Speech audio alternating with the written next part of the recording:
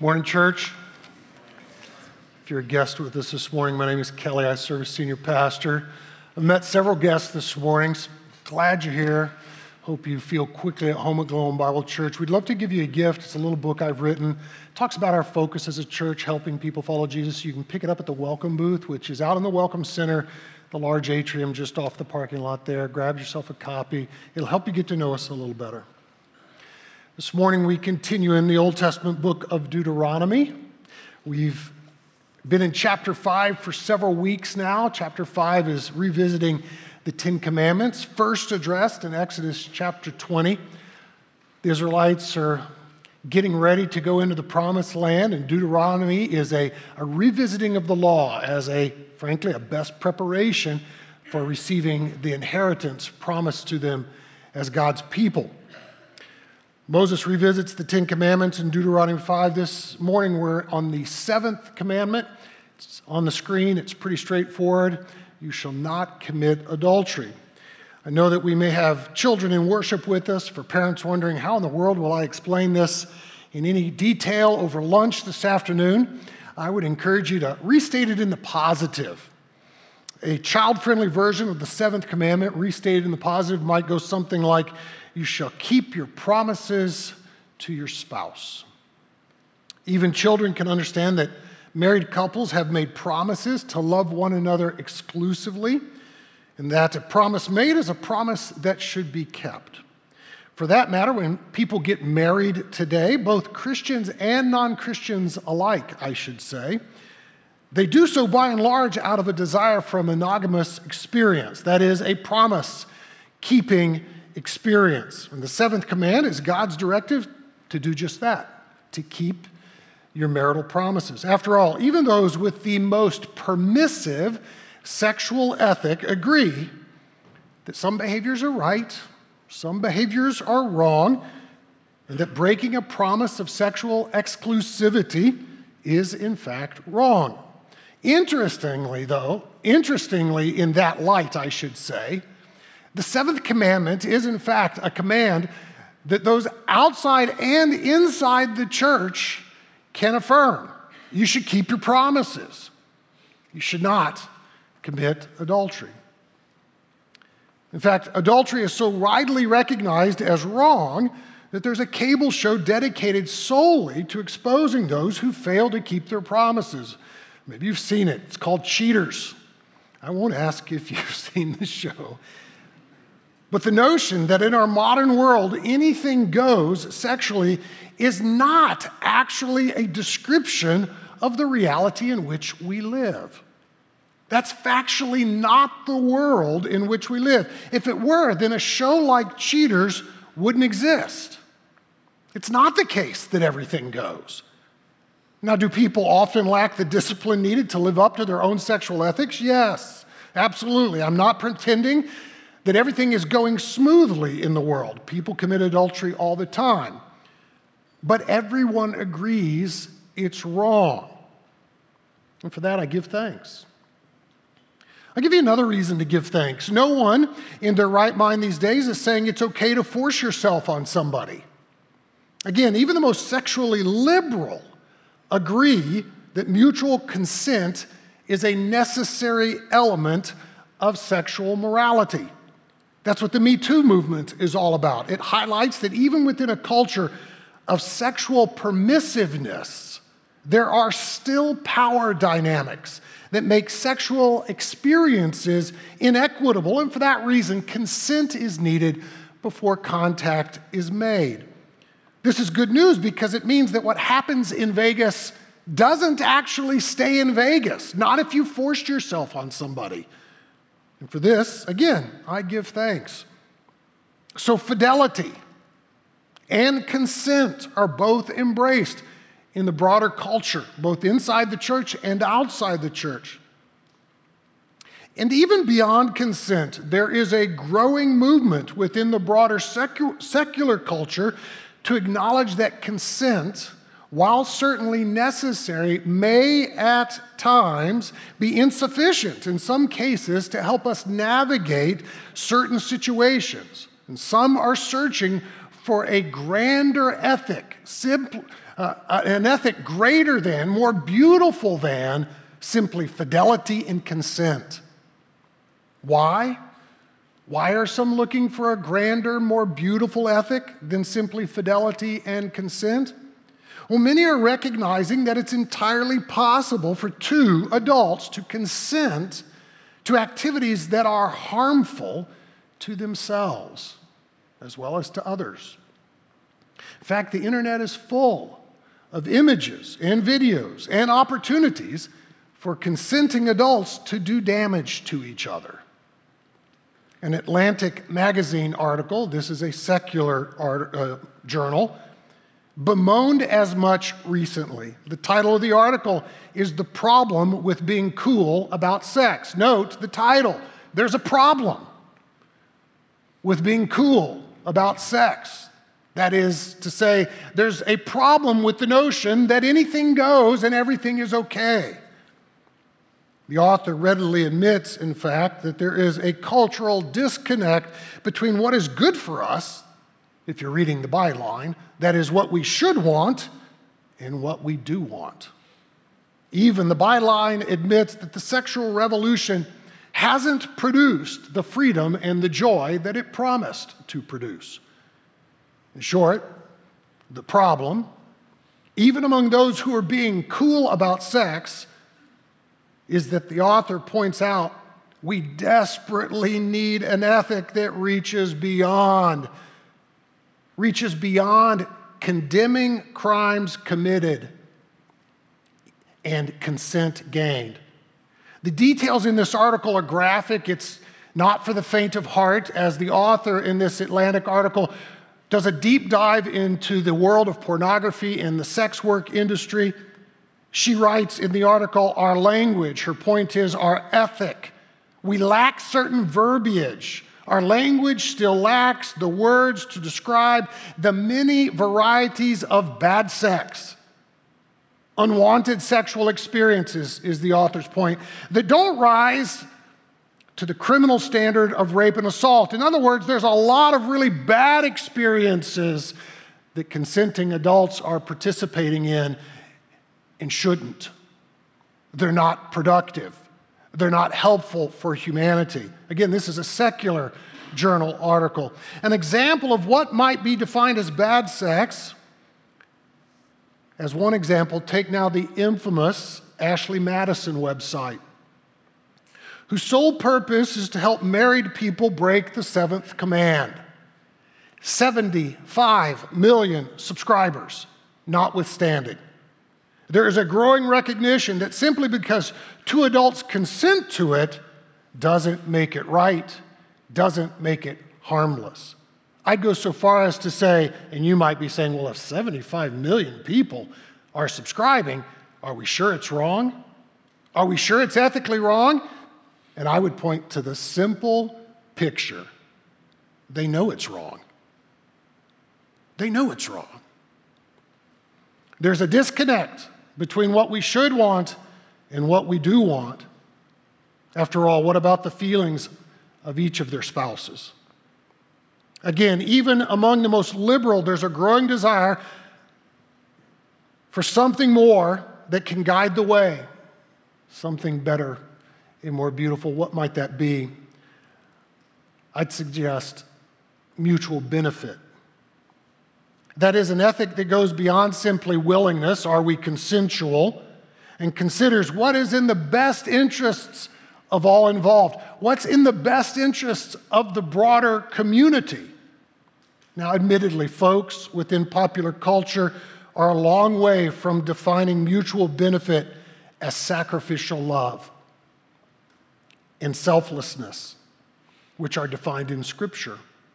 But at least there's an admission that two consenting adults can do immense damage to one another, which means that people are coming out of the delusion that if it feels good, do it. I'm not denying that a lot of people still make their decisions based on what will bring the most sexual pleasure in the moment, but fewer are saying that's the best way to make their decision. Increasingly, folks are admitting that what feels good in the moment may not feel good later and may do lasting damage to those who are involved as well as those who are not involved. There was a recent opinion piece in the Washington Post that wrestled with this reality. Again, this is an opinion piece in a secular journal. The article is titled, "Consent is Not Enough. We Need a New Sexual Ethic." With this, I would agree.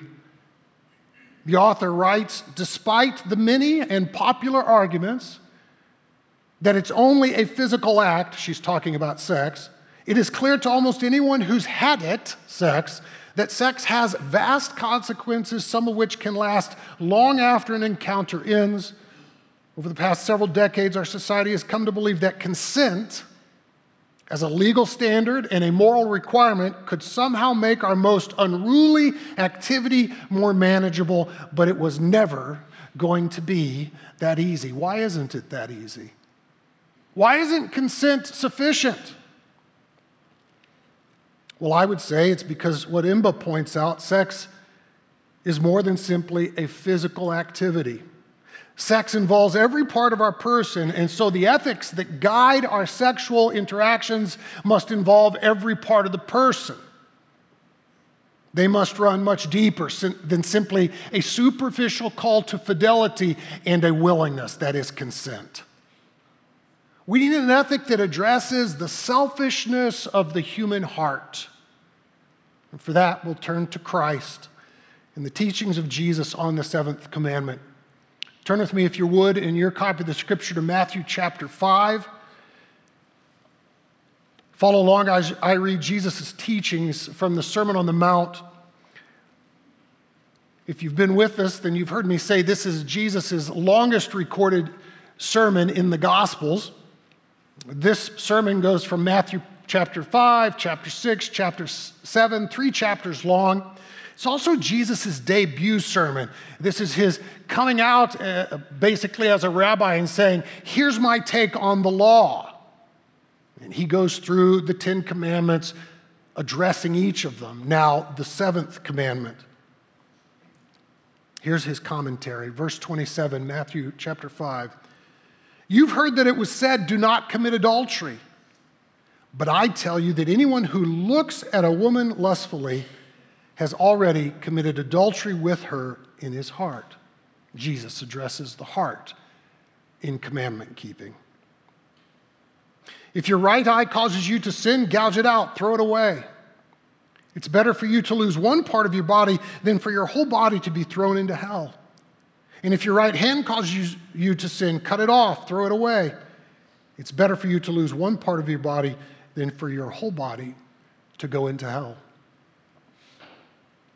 Let me pause and pray for us. Well, Father, we thank you for your Savior's teaching and that he raises the issue of our hearts. We ask that your Holy Spirit would convict us this morning of sin, as well as the righteousness that is available to us through faith in your Son. Give us soft hearts to receive your word and to respond to your word. In Jesus' name, amen. Now, you may be thinking, how could a teaching that encourages self-mutilation, the cutting off of hands and the gouging out of eyes, ever be from God? Well, remember that Matthew's chapter 5, 6, and 7 make up one really long sermon. And as a singular sermon, these teachings should not be considered as disjointed parts. We should see them as a part of a larger whole. So even though we study just the breakout on the seventh commandment today in this single sitting, we should understand Jesus is making an overarching point, which I believe is captured in verse 20 of Matthew 5. There we read, "For I tell you that unless your righteousness surpasses that of the Pharisees and the teachers of the law, you will certainly not enter into the kingdom of heaven." Jesus is wanting to draw our attention to the righteous character required of those who want to be a part of God's kingdom. And on a sunny summer Sunday morning, you've made it here this morning because presumably you want to be a part of the kingdom of God. You want to know, what does God expect of me and how can I honor God with my life? Perhaps you've not yet made a decision to trust in Christ this morning and you're here checking out the claims of Jesus. Welcome, glad you're here. We'd urge you to trust in Christ this morning, begin the journey of trusting in his righteousness and not your own. So this is a part of a larger sermon. Jesus' point is that a righteousness that is far more than simply a superficial keeping of the law is needed. A righteousness of the heart is needed. Everyone knew the seventh commandment in Jesus' day, especially the Pharisees, especially the scribes or the teachers of the law. And they worked diligently not to physically commit adultery. But Jesus is pointing out that righteousness is about far more than simply avoiding physical contact of a sexual nature with a woman. He's calling us to more than simply an outward keeping of the law, but an interior transformation. I'd summarize it this way. Jesus is calling us to a righteousness of inward reality, our inward transformation, a righteousness in which the lust in our heart is addressed. So just as we learned 2 weeks ago with the sixth commandment, don't murder, simply because you've never physically taken someone else's life does not mean that you haven't sinned with murderous thoughts or murderous feelings of hate. Similarly, the fact that we do not commit adultery with our bodies and another person does not mean that our relationships are as they should be, or even that our feelings for others and our thoughts of others are appropriate and God-honoring. Jesus' point is that lust originates in our heart, fuels the actions of our minds, our bodies, our eyes.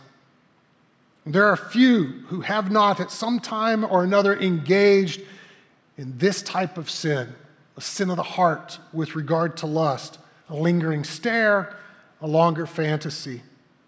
This type of behavior has no doubt been a part of humanity since the beginning of time, and Jesus is teaching here that any person who cultivates lust in this way has a problem that runs much deeper than just the skin.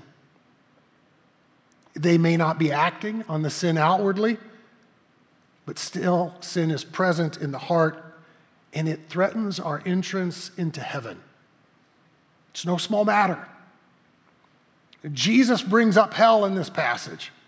Paul reiterates it in Galatians chapter 5.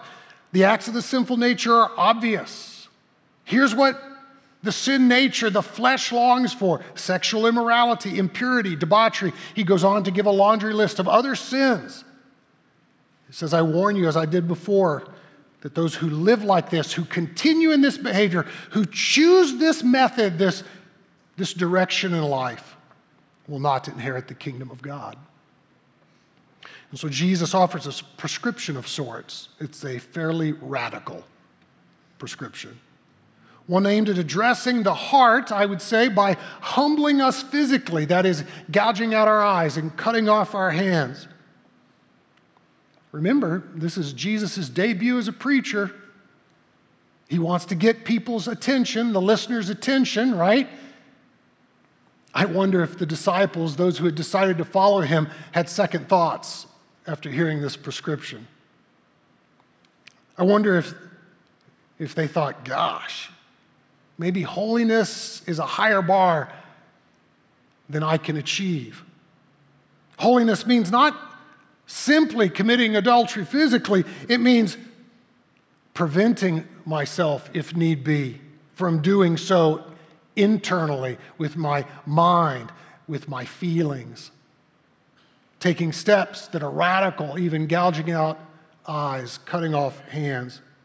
Is Jesus really saying, though, that self-mutilation is needed to secure our place in heaven? Is that the primary takeaway?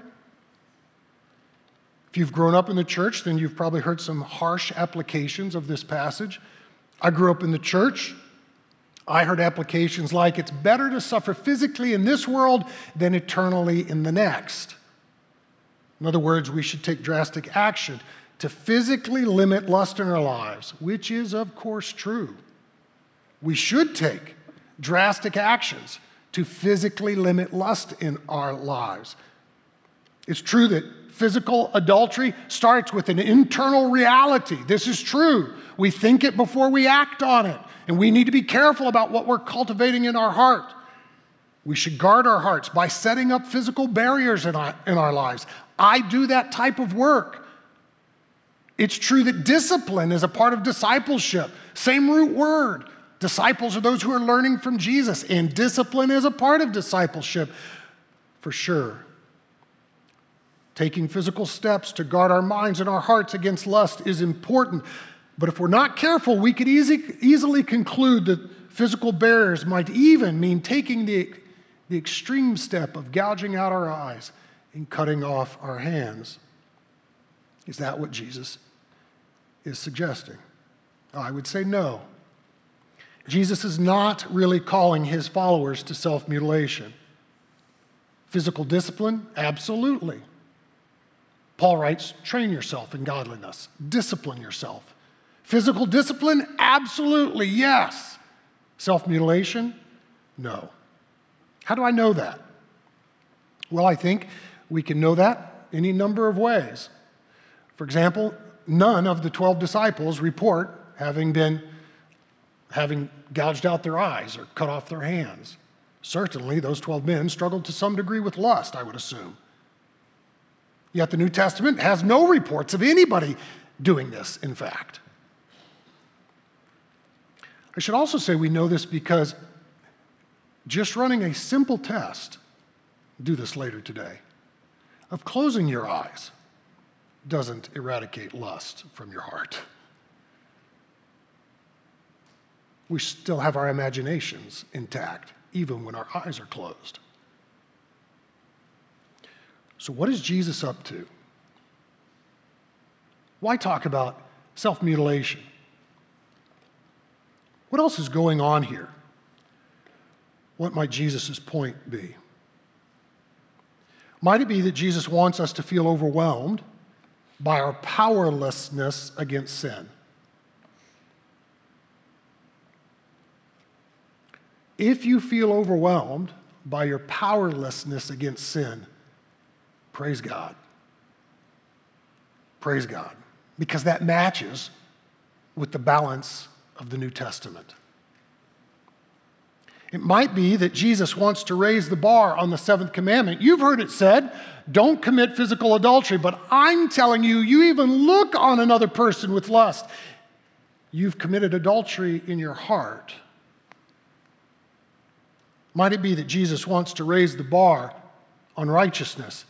I tell you that unless your righteousness surpasses the Pharisees, who worked really hard, and the teachers of the law, the scribes who knew the law of God and the expectations of God backwards and forwards, if your righteousness doesn't surpass theirs, you'll not enter into the kingdom of heaven. The bar is much higher than you realize, folks. Might it be that Jesus wants to overwhelm us? I believe Jesus' point is that there are limits to the value of our physical discipline. Should we be physically disciplined? Should we train ourselves in godliness? Absolutely. Will we be able to merit heaven in this way? Never. No. Because the locus of lust is much deeper. We need a heart transplant. We need what the prophet Ezekiel promised would be offered through the Messiah. A heart of flesh, a soft heart. He'll take our heart of stone and give us this heart transplant. We are selfish to the core, which means that we need something that will address, or we need someone, to put a finer point on it, that will address sin at the deepest part of our being. In short, the call to fidelity Keep your promises. It's valuable. It's good. It's a reflection of the character of God. The seventh command is a reflection of the person of God who always keeps his promises. The seventh command is a failsafe for the people of God through whom he would bring the Messiah. Keep your marital vows because I want to bless all the people of the world, all of the nations of the world through Israel. So keep your marital vows. There's going to be one who comes through Israel, through the marriages of Israel. So keep your marital vows that will save my people from their sin. Are you following me? Fidelity matters in salvific history, in redemptive history. So keep the seventh command.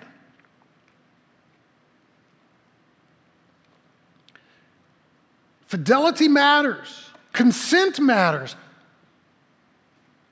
But selfishness in our hearts has to get addressed. And until someone addresses the problem of sin in our hearts, we'll never act with mutual benefit. We'll never consider the needs of others when we move towards them until someone deals with the selfishness in our hearts. When the Apostle Paul realized the situation of what needs to take place, he cried out in Romans 7, "Wretched man that I am, who will rescue me? Who will rescue me from this body of death? Because gouging out my eyes and cutting off my hands is not going to get at my heart issue." It's a rhetorical question, who will deliver me? He answers it, "Thanks be to God who delivers me through Jesus Christ our Lord." Righteousness comes only as our hearts are changed to desire what God desires, abhor what God abhors. That's only possible as we confess our place as sinners and ask God to do what only He can do to change our appetite for sinfulness. So what's our takeaway? I would suggest a couple. It's to understand that the kingdom of heaven is out of reach physically. You should be, appropriately so, completely overwhelmed by sin in your life. That's why Christ came. Because apart from Him, we can do nothing, John 15. Apart from Him, we can do nothing that's righteous, that's good. Any good thing that's happening in the world is because of the presence of God, His sovereign, superintended presence among us. Apart from Him, we can do nothing. We should be overwhelmed by the sin in our lives and cast ourselves wholly on the grace offered towards us in Christ, depending solely on the righteousness of another man, not on our own righteousness, because our righteousness has to surpass the righteousness of the Pharisees and the teachers of the law if we have any hope of being eternally with our Creator. Cast yourself on the righteousness of Christ, who offered Himself as a substitutionary atonement, taking our place in death, then being raised from the grave so that He can give us eternal life. So if you're overwhelmed by your sinfulness this morning, praise God for the grace He's offered us in Christ. And if this is the first time that the grace of God and the need for Christ to come has made sense to you, then speak with God about it. Tell Him, I see my need for a heart transplant. I see that the sin runs much deeper in my members than simply physical discipline will fix. And entrust yourself to Christ. Secondly, I'd say if lust is growing in your life and you have long since trusted in Christ, don't stop trusting.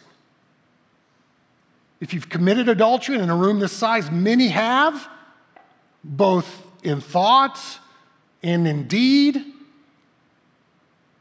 If you've committed adultery, if you're in the middle of committing adultery, if you're lusting after others, don't stop trusting in Christ. He can do for us through His Spirit what we are unable to do. Apart from Him, we can do nothing. But through Christ, we can do all things. And we can live free. He can address our hearts. He can move us from selfish and self-interested to selfless and sacrificial in a world that's drowning in sexual immorality. He can change us powerfully. Continue to throw yourself on the grace of God. Continue to trust him. Why? Because God is a perfect promise keeper. He doesn't call us to do anything he hasn't and isn't already doing. He calls us to be faithful to our spouse, and he is a perfect covenant keeper, keeping his promises to us. While we were yet sinners, Christ came and died.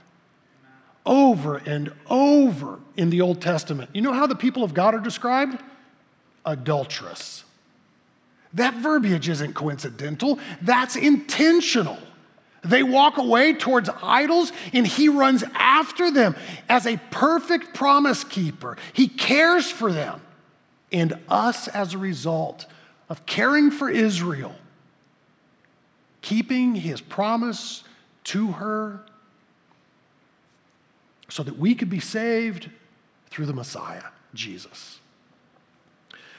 Finally, I would say count on the grace of God, continue to count on the grace of God. I would add in there physically discipline yourself, but don't count on physical discipline as your sole hope. Our hope is Christ in us, not us. The fruit of the Spirit, you know what it is? The Spirit's fruit. It's not Kelly's fruit. The fruit of the Spirit is the Spirit's fruit, of which one is self-control. So we need more of the Spirit. That's a good reason to come forward for prayer. Finally, I would say the world is desperately searching for a sexual ethic that makes sense. They get fidelity, and so they have cable access shows called Cheaters. They get it. And the Ashley Madison website, they tell you they know it's wrong. They know fidelity is the high ground of sexual ethics. They don't know how to get there. And they know consent is appropriate. That's why the Me Too movement's all about. They know consent's valuable, but they see that it falls short, that because two consensual adults can go to the Ashley Madison website and harm the spouses to whom they made promises. And so they need a higher, more beautiful sexual ethic that is of mutual benefit. That is when I move towards somebody, I'm not simply thinking about myself, I'm thinking about them, I'm thinking about us, the community I live in, I'm thinking about my Creator. The church has what the world is waiting on when it comes to sexual ethics, when it comes to all moral issues. But the church needs to experience the power of God in this respect so that we can offer it to them without hypocrisy. We need to bask in the grace of God and grow in the Spirit, the fruit of self-control, and that we need to hold out the hope that there is a grander, greater, more beautiful ethic available. It was designed by our Creator, one man, one woman, for life. Let me pray for us. Father, we ask for your goodness to us. We bask in your grace. We admit that we're sinful. We ask that you would do what only you can do, that you'd grow us in self-control. We ask this for our own good, for the good of a waiting world who needs the hope of a Savior. In Jesus' name, amen.